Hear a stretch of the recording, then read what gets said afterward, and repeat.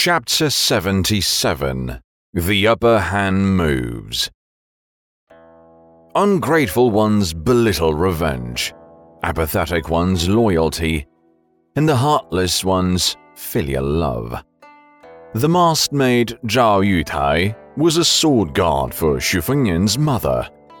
The young sword master from the previous generation of the Wu's Shrine of Swords. A swordguard was selected among children outside the Wu lineage, brought up and trained together with his or her master. This silent figure's life was dedicated to nurturing and eventually burying the master's sword.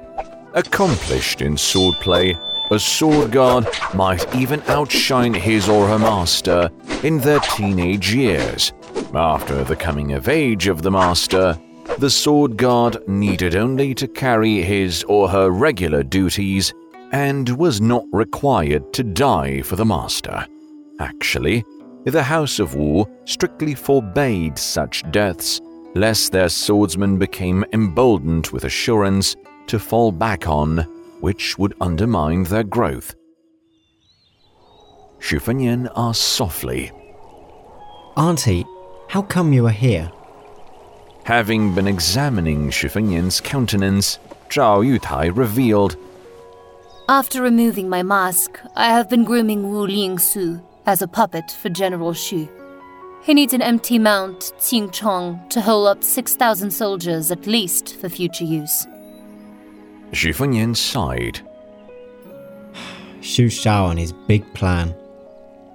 Zhao Yutai smiled and inquired, "Your Highness, among your retinue, the one-armed old man was a real master of sword. Who is he?"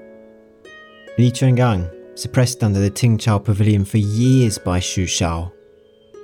Xu Fengnian murmured. "Ah, Li Chuangang, the old god of sword, I see," said Zhao Yutai. "The old master who trained her ladyship and me when we were young used to suffer a miserable defeat from Li Chuangang. His sword broken and his sword aura gone, ever unable to become a sword immortal on earth. The finest swordsmen of Wu's Shrine of Swords never make the progress step by step. Instead, they go through stagnations and breakthroughs. No other swordsman as solidly grounded as them. Her ladyship was a good example. Before leaving the Wu's Shrine of Swords, she was just an average first-grade master. After her duel with the last sword master, she reached the Heaven Realm, skipping the Adamant and Mystery Realms." Xu Fengnian looked at the veil, mumbled. "I'm not as talented, Auntie." Zhao Yutai shook her head. "Generally, one that fails to make it to the Adamant Realm before 30 could never reach Mystery. Your Highness, you have numerous classics available to you. I have a suggestion. Take a different path. That is, moves for the upper hand. No need to follow the way of instant kill. Or be like Tao Changcung, who gains a growing advantage as a fight drags on. Your Highness's unparalleled memory is perfect for extensive studying. Just pick a couple of the best moves from each classic and merge them together with your great Flavium. After that, those moves would be untraceable and unpredictable in real combat, gaining you the upper hand." Xu Fengnian pondered for a moment in agreement. Sounds viable. A happy look appeared on Zhao Yutai's face, and soon a calm expression of passion and elation was on Xu Fengnian's face. The two sat silently for a while before Xu Fengnian spoke.